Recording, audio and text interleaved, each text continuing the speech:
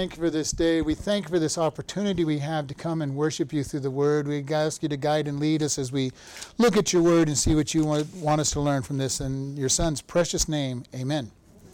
All right, we're going to be in Colossians chapter 2, starting at verse 9. And I'm going to read through 15. I don't know if we're going to make it all the way to 15. But we're going to read through it anyway just to see.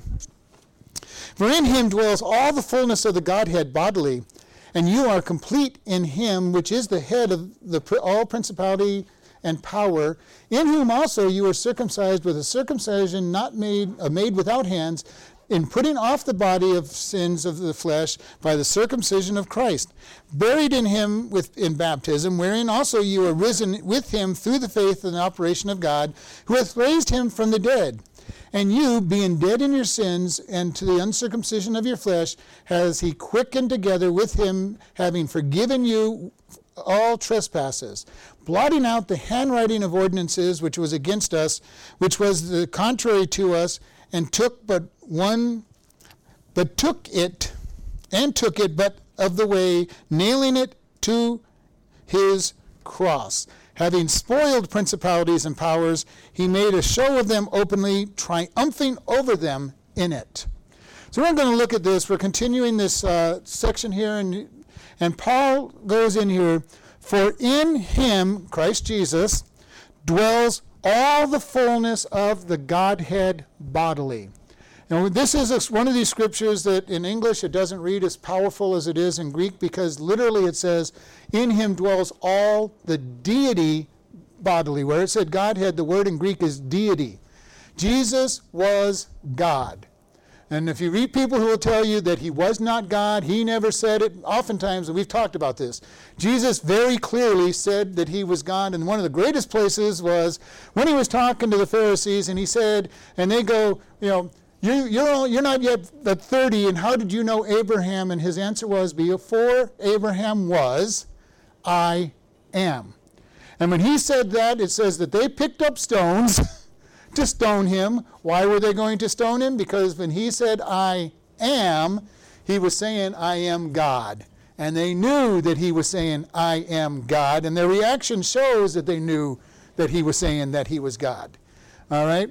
The mission from the comments from the angels that the Messiah has been born was that God has been born. Emmanuel, God with you.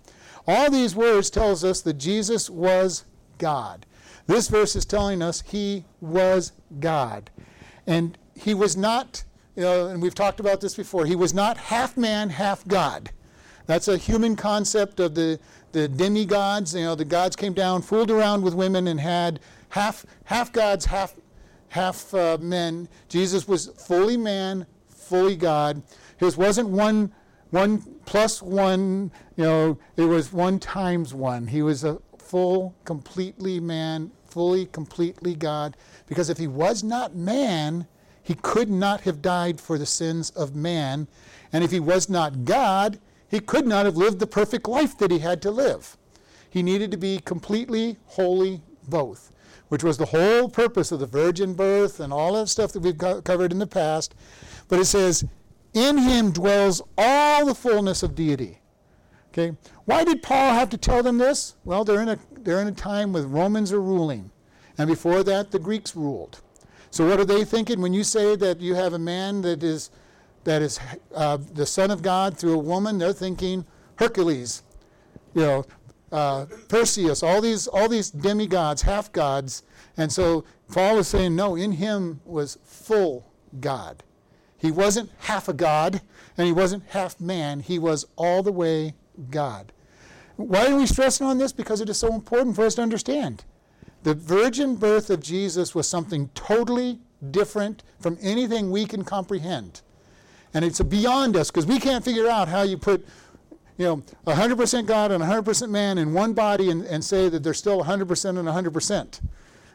Even those who don't really like math know that 100% plus 100% doesn't equal 100%. Okay? He was 100% man, 100% God. This is what Paul is saying. He is permanently dwelled with God. Not temporarily, not partially. There are some people that teach that Jesus didn't really get God until he was baptized and the Holy Spirit came on him. No, he was God from the very beginning. I tell you these things because it may sound weird to us because we're not exposed to these things, but there's some really strange teachings that go on. If you listen to the radio or TV preachers, you can hear some really strange teachings. And I want to make sure that when there's something out there that might confuse you, you hear it first here and hear it the right way, so that you know that when it comes up, you're not going to be confused. Then he says, and you are complete in him, which is the head of principality and power. Do you know when we become a Christian, we're made a new creation in Christ, and he takes us and he dumps us into Christ. We are complete in him. And this complete means totally filled up with God. Most of us don't live that way. I know I don't live that way, and what I've seen of most people, they don't live that way either. But we have the power to let God rule our life if we will just let him. Doesn't mean I'm going to go around in my own strength doing all the things right. But it means that God is perfectly capable, if I will allow him to crucify my flesh, to let him live out of me. I am complete in him. And what is it said? He is the head, the supreme, over all principalities and powers. Powers are any authority. Principalities are the angelic authorities. And he is over everything. Now, when I've shared with this, to me, the greatest thing that we have with God is that he's supreme and in charge. Nothing is something that God is worried about. He says, I'm in charge, and he is going to get his way. He's the only entity in all of the universe that can say, I will always have my way. And he knows the beginning from the end. We've talked about this. Nothing surprises him. Nothing, and I love this, and I've said this many times, the words you're never going to hear from God is, oh my goodness, I didn't know that was going to happen. You'll never hear that from God. He always knows what's going to happen, when it's going to happen, how it's going to happen. And oftentimes we look at our lives and go, God, how can you be in control with all these bad things happening to me? I'm not going to have you raise your hands, but I know, because I will raise mine. I know I've done it. God, why are all these bad things happening? How can you be in control? But I revert back to God's in control. He is in control. He knows what's going on. And back a while ago, we had this saying on the board, and I loved it. God's will is what you would choose if you knew everything. Okay? So think about that. When you're having a really bad time, realize that if you knew everything, I mean everything, what's going to happen 50 years from now, or lesser if you're at an age where you don't want to live 50 years. If you knew everybody around you, everything about them, everybody that you have any impact on indirectly, if you knew all of those things, whatever happens to you is exactly what you would choose to happen. I want that to sink in because it's so important to understand. God knows what's best for us, even when we think that he's lost control and lost his mind. And I know when I say that, nobody in their mind will ever say out loud probably that God's lost control and lost his mind. But haven't you thought it once in a while? God, you just don't seem to be in control here. God, it seems like you've lost your mind putting me through this trouble. The point that we want to remember is God is always in control. And we are in the one who has control. So when we have something hit us that is really bad in our mind, we go, God, what are you trying to teach me? What are you trying to show me? What are you trying to show somebody else around my life? Sometimes it may be that God is just saying, I want to teach your children how you handle troubles. I want to show them how a godly person handles tribulation. I want to show your neighbors how a godly person handles tribulation. I want to show your coworkers how a godly person handles tribulation. It may be just that simple. It may not be anything that you want to know or even go through, but God says you handle it in a godly way and people are watching you. Very important for us to understand that. God is looking for people to demonstrate his love, his faithfulness. How hard is it to forgive somebody? And God's saying, I want you to learn to forgive. The Bible reading today was all about forgiveness. How much do we forgive? And this verse here is about that. Verse 11 says, in whom you are circumcised with the circumcision made without hands, in putting off the body of sin of the flesh by the circumcision of Christ. Now, circumcision for the Jews was a very big deal. At 8 days old, the males were circumcised, and it was a symbol of the family's dedication to God, and hopefully his future dedication to God. But that circumcision really didn't mean anything if he didn't make it of his heart. In Jeremiah, it says that God will give the circumcision of the heart. He will cut away the flesh from the heart and reveal himself to people. How many people have you seen that have been raised in a good, godly home and not follow God? I've seen it many times. Sometimes it's because they had a overly exaggerated expectation from their parents. Sometimes it is that they just didn't want to obey God. And it's really sad. I'm not even going to ask this. How many of you have prodigals in your family? Most of us have at least one person who was a prodigal, who went off, did his own thing in spite of being taught God's way. The good news is God says that they're going to come back, or at least they have a great opportunity to come back. They've been taught. They have his word in their mind. How many people have ever tried to sin when you knew it was wrong?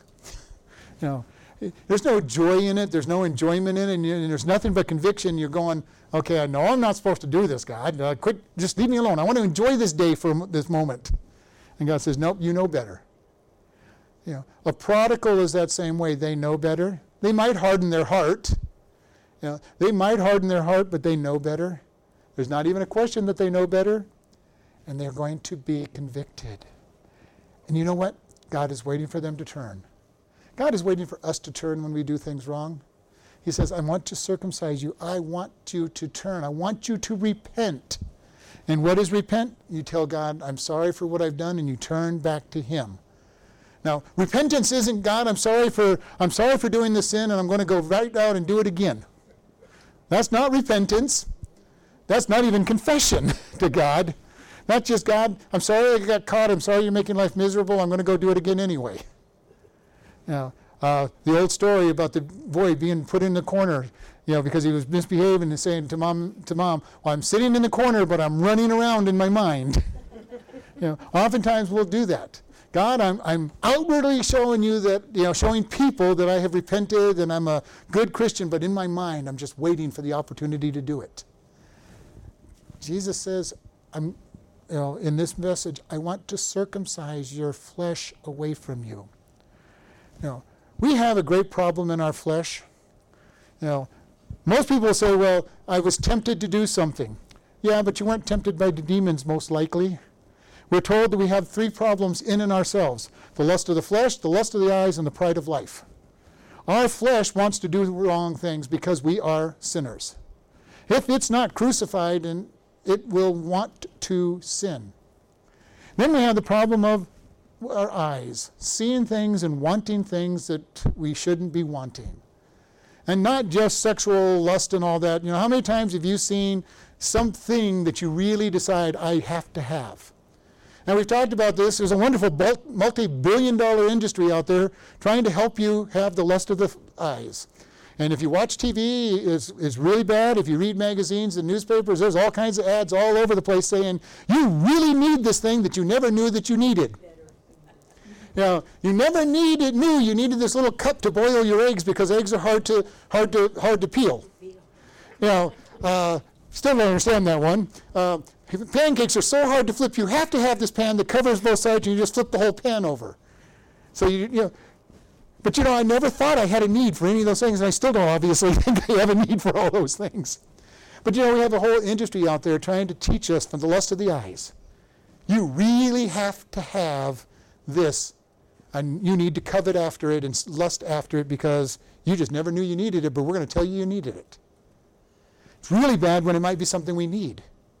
But when it's something we don't need at all, it's really bad. And it's the flesh. And then the pride of life. What will make me look good? How many of you have ever stood your ground knowing that you were wrong or knowing that it was hurting the person you were standing on the ground with, but because you weren't going to look bad, you would not just say, I'm sorry, or drop the issue. You had to fight because the pride of your life got involved and said, I'm going to win this argument. I'm going to win this issue because I am right. And I've shared with people, I try very hard in my life to figure out, is the issue that I'm going to take a stand on a life or death spiritual issue? If it's not, it really isn't that big a deal. I don't need to be right. And it's very important for us to understand that. When do we harm people because of our stand of being right? I am just going to be right. It splits churches, it splits families, it splits workers in a business, it splits friends. And I am just going to be right because I must be right. Part of our internal problems. And God is saying, I want to circumcise all that out of you. I want to cut it away from your life. Cut the flesh out. Then he talks about baptism.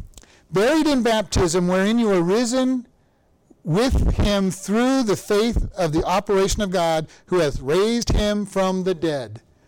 Baptism, the picture of death, burial, and resurrection.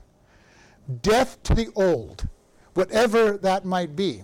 In this particular case, he's saying death to sin. I die to sin and I'm raised up in Christ. I'm immersed into Christ. And that's what baptism means. Be immersed. Dunked into. And we've talked about this. When we're put in Christ, we are baptized into Christ. And in his case, he leaves us there. And what happens when we're left in Christ? Slowly, the Spirit fills us and is drawn into us. The picture that I've used in the past is the idea of making pickles.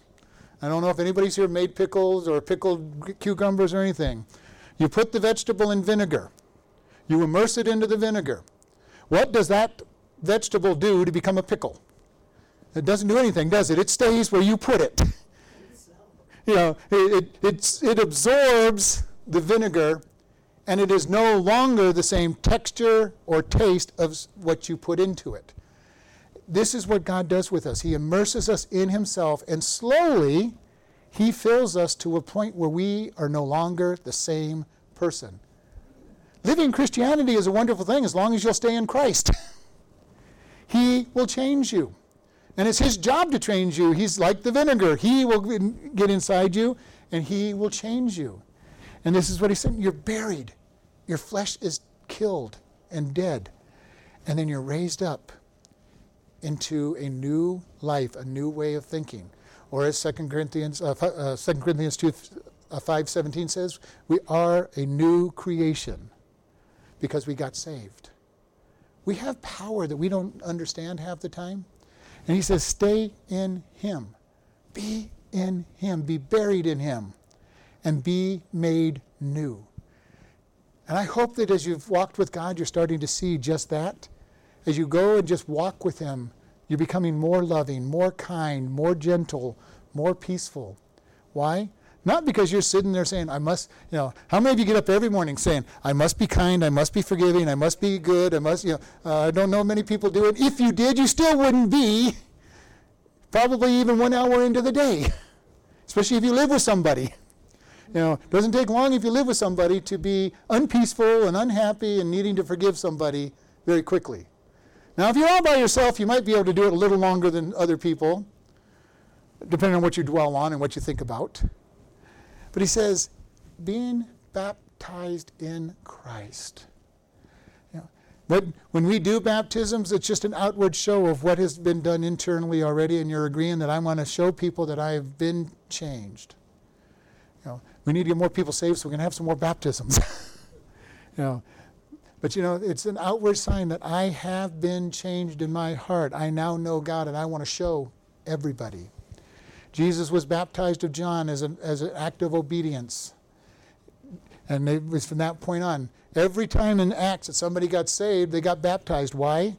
Well, in their case, they were Jewish people. They understood the full purpose of baptism, which was, I agree to live under the new teachings. I'm dying to my old teachings, and I'm being raised up to the new teachings. And they understood that. For us, we have to teach people what it is all about in the first place. But it is a very precious thing to be baptized. I got baptized in the Atlantic Ocean. We had a whole crowd of people watching us. We had the church there, we sang songs, a whole crowd of people that weren't Christians got gathered around and wondered what was going on.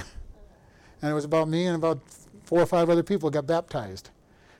That's one good thing about going out to a river or someplace. You can draw a crowd of non-Christians and you can preach the gospel message. This is what they're doing. This is what they're doing.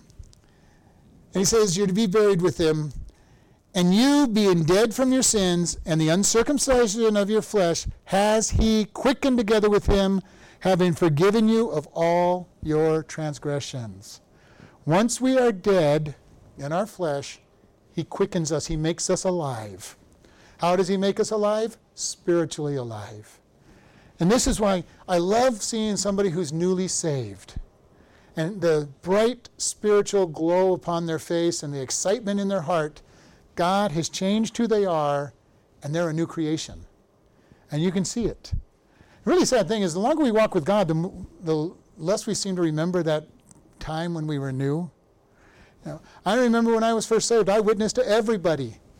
Didn't know anything about what I was talking to, but I witnessed to everybody. Now I don't witness to quite as many people. I still witness, but I don't witness to every single person. I shared with you the first week after I got saved, I had so many people at the bus stop waiting for the church bus that the bus driver was going, what was going on? I go, we're ready for Sunday school. A whole bunch of people there. Because my answer was, I don't know what I did, but come to Sunday school and they'll teach you, come to church with me and they'll tell you what to do. I didn't have the answers, but I knew where the answers were. We need to always be aware, and I've shared with you, most people do not share the gospel for one major reason. They're afraid somebody's going to ask them something they don't know the answer to. And you guys could probably refer back to me because I've said this so many times. If they ask you something that you don't know, which is your greatest fear, it's actually the best thing that can possibly happen to them because your answer is real simple. I don't know the answer to that. I want to go find the answer. Can we meet again next week or tomorrow or whatever the next day is? And I'm going to go find that answer. You now have 2 times to give them the gospel. And hopefully they'll ask you another question you don't know the answer to. So that you can go, you know what, that's a good question. I don't know the answer, but can we meet again? How long could you keep up with somebody asking you questions like that and being able to say, I'm going to go find the answers, let's talk again. And each time you go back to the gospel. Here's the answer to what you said. You know you're a sinner. You know that you deserve punishment. Jesus paid for it. Do you want to accept Jesus Christ as your Lord and Savior? The message is so simple. The gospel message. We are sinners. For all have sinned and come short of the glory of God. The wages of sin, singular sin, is death, but the gift of God is eternal life. How hard is this to share with people? But God commended his love toward us that while we were yet sinners, Christ died for us.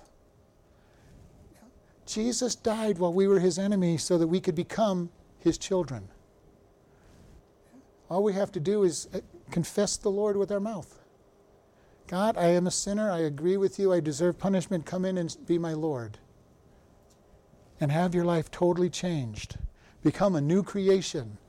Be circumcised. You have your flesh circumcised and thrown aside and have your baptism into the love of God. Very powerful when we look at this. And he completes us. He makes us full. And he quickens us, makes us alive, and forgives us of, what is that next word in there? Some of our sins? Most of our sins? All of our sins. He forgives us of all sin. And by all, he means past, present, and future. All of your sins. Does that mean we can just go around and sin all we want because they're forgiven? Well, you probably could. It's not the best thing. There's consequences for doing that lifestyle. Paul said, God forbid that you would do something like that, and it would show by doing that you don't understand God's love and grace for you. But our love for him when he changes us and forgives us is you have forgiven me. I want to show you my gratefulness. I want to serve you. I have been forgiven. I should be able to forgive others. I have been shown such great love by God. I should be able to love others. And what is forgiveness? A lot of people say, well, I've forgiven, but I definitely won't forget. Well, you know what? You probably won't forget. Why? Because you're doing one of the biggest problems with lack of forgiveness. You keep remembering it. If you have forgiven somebody, you quit bringing the issue back to memory. How many of you have ever been in an argument, usually with a spouse, and they go, well, you did this last week, the week before, a month ago, 10 years ago, 20 years ago. They haven't forgiven you. You've never been forgiven. Hopefully you don't do that. Hopefully you don't do that with people. But it should be, I really don't remember the last time you've done this. It was only 10 minutes ago, but I don't remember the last time you did this to me. Very important. We stop thinking about it. We stop talking about it. How many of you ever had somebody tell you about how mad they are with somebody because of something they did 20 years ago or a month ago, and you don't even know the person? I mean, it's bad enough if you know the person. But I've had people, they will go, this person, I go, who? I don't know who that is. I really don't care. Well, they did. What? You're trying to make me feel bad about the person I don't even know? Why? They're trying to do just that, make you feel bad. If you're talking about the sins of somebody else, you're trying to make other people feel bad with you about them. And it really doesn't work. It doesn't accomplish anything other than making somebody, get mad at somebody they've never even met. We want to be very careful of true forgiveness. Quit thinking about the person. Can we totally erase what's been done? No, our brain holds everything that's ever been there. But how many of you can remember what you ate 10 days ago for lunch? It's in your brain somewhere. Some people can because they eat the same thing all the time. But, but unless there's something special about an event, we don't usually think about it. But what would we do when somebody's wronged us? We keep churning it up. Every time we see them, we churn it up and say, I'm going to keep that in the forefront of my mind so that the next time they do it, I'll be even angrier at them than it deserves. Have you ever had somebody get really angry at you for what seemed like no reason? Or have you ever gotten angry with somebody for no reason when you thought about, you chewed them out, you ripped them to shreds, and then you go, why did I do that? You probably had some of the thing that you're angry at with them. Or you're angry at somebody else and took it out on them. That happens a lot of times in families. Somebody's angry with somebody else, but they can't get mad at them, so they get upset with the family and hurt the family because the family has to forgive them. We see it in churches as well. The family has to forgive me. They're going to forgive me because they're family. But we are forgiven, and that forgiveness should generate forgiveness for others. Is it easy to forgive people? We all know that it's not, unless God is working through you. When He's worked through us, we will be forgiving. And hopefully you're noticing that you're more forgiving. In the Bible reading in Matthew, it was about the unforgiving servant. He was forgiven of a debt so large that he could never pay it back, even though he said, give me time and I'll pay it back. And the king forgave him. Went out and grabbed somebody that owed him what would be equivalent of $100 and threw him in jail because he couldn't pay him. He had just been forgiven billions of dollars, something he would never be able to pay back, and he's giving somebody a hard time about a little trivial debt. The point of that story is just that. God has forgiven us a debt that we cannot pay. Okay? Our sin debt is a debt we cannot pay to God. No matter how hard we try, we cannot pay it. And He says, my Son paid that debt for you. Here's the cross, come on over. And that should motivate us to show love to people who can be forgiven of the debt they owe us, because nobody owes us a debt that is unpayable. And He says, forgiveness. You have been forgiven. And then verse 14, blotting out the handwriting of ordinances that were against you, which was contrary to us, and took it but of the way, nailing it to his cross. One of the things that happens if you are arrested for a crime, what is the first thing that is done? The police officers make out a report of the crime, and that is used in court to accuse you.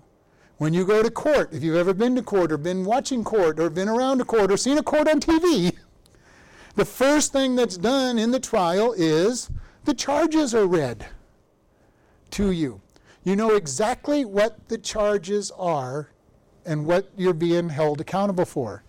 That's what this verse is saying. He took the ordinances, the written ordinances, and erased them. Do you realize that when God forgives us, he says, not that you are found innocent, he makes it so that there weren't even any charges in the first place. Okay? We are not acquitted by God.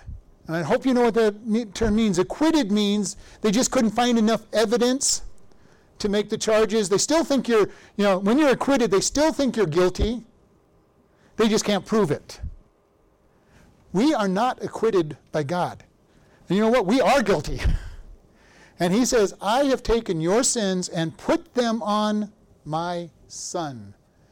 He treats us as if we have never sinned when we're his children. Think about that for a moment. Will that change the way you look at God and the way you perceive God? He treats us as if we have never sinned. Because that's how he sees us. He put all of our sin upon Jesus. And we take on the righteousness of Christ by being put in him. And God says, there's my perfect children. How will that change the way you start treating God with God? To really realize he sees you as perfect. Not as well washed, not as well forgiven, but he sees us as perfect. He's taken the penalty, the charges, and put them on the cross. He nailed them to the cross. And what did he say? It says that he nailed them to the cross after he erased them in the first place. He erases the charges, he blots them out, then he puts them on the cross to be covered by the blood. Oh, the grace of God. If we could only begin to understand his grace and his mercy. He loves us so much that he says, you are perfect. I'm going to give you everything that I have to give you. Eternal life is part of that. And then in verse 15, and having spoiled principalities and powers, he made a show of them openly, triumphing over them. This is a picture of a battle. He has destroyed them. He has stripped them of all their authority. He has stripped them of everything they have. That's what it means to spoil them. And then he takes the captives, just as they did. The Romans were famous for this and many others before that. They would take the captive army, humiliate them, and march them through the center of town, showing that they had been conquered. Satan and his demons have been shown and spoiled and paraded before God in defeat. We have a defeated enemy. He doesn't act like a defeated enemy, but he is a defeated enemy. Jesus defeated him at the cross. And if we start living in Christ, we have a power that says he has no power. He has no power. And we know by the story of Job that even when he thinks he has power, he's got to go to God and ask to be able to do something. How afraid should we be of somebody who has to ask permission to do anything to anybody? God, I really want to give them a hard time. Can I? I really want to try their faith. Would you let me? Well, worse yet, God points you out like he did Job. Have you considered Job? Oh, yeah, God, I've considered him, but you got him too well protected. Oh, go ahead. Go ahead, so Job can be an example of how to follow me. For another 5,000 years, he'll be an example of how to follow me. Go ahead, Satan, you can try. God is wanting to put Satan on display. And he uses us to be able to put him on display. He says, okay, you can go get Pastor Ralph, go give him a hard time. See if you can make him fall. Sometimes I fall, sometimes I don't. When I don't, I've been a good witness on the stand. When I fall, bad witness on the stand. How many of you watch courtroom shows, and you got these really good witnesses that hold up to all the withering counterattack of the attorneys? Then you got the one that falls apart after just a couple minutes. Especially if you watch Perry Mason, he's always got a witness that falls apart. He'd never solve half his cases if he didn't have a witness fall apart. Satan is trying to do that. He's trying to cross-examine us and say, will we fall apart as a witness before God? Or are we going to stay strong with him and be able to lift him up? And you know what? Even if you are the witness that falls apart, you're still forgiven by God and lifted up and says, okay, we're going to let you try this again. Good news for you, when you fail the test, you get to keep doing it until you pass it. I don't know whether that's good news or not, but hopefully if you've taken a test long enough, you start knowing the answers and you start passing the test. I know there's one guy who goes, I'm going to keep taking this test until I pass it because I'll get all the answers memorized. I'm going, that's fine, whatever it takes to get the answer. But God does that with us. He says, you're going to keep doing this test. It may not be the same exact test, but it's the same test. Are you going to be forgiving? And he'll keep putting people in your life that are hard to forgive. Are you going to be loving? He'll keep putting people in your life that are hard to love. And be trying to work this out with you. He wants us to grow. He wants us to see this. And he says, Satan has been paraded through heaven defeated. He is a defeated enemy. We have to understand that and go forward with this knowledge that he is defeated. All right, we're going to close here. Lord, we just thank you for this day. We ask you to be with us. Help us to learn to let you control our lives. Let us know that you have cut away the flesh, that you have crucified the flesh. Help us to live in that victory.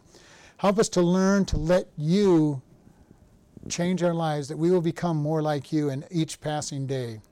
Lord, anybody who doesn't know you as your Savior, Lord, we ask that they will admit that they're a sinner, confess that they are a sinner, and that they deserve punishment, and accept you and ask you to come in their life and fill them.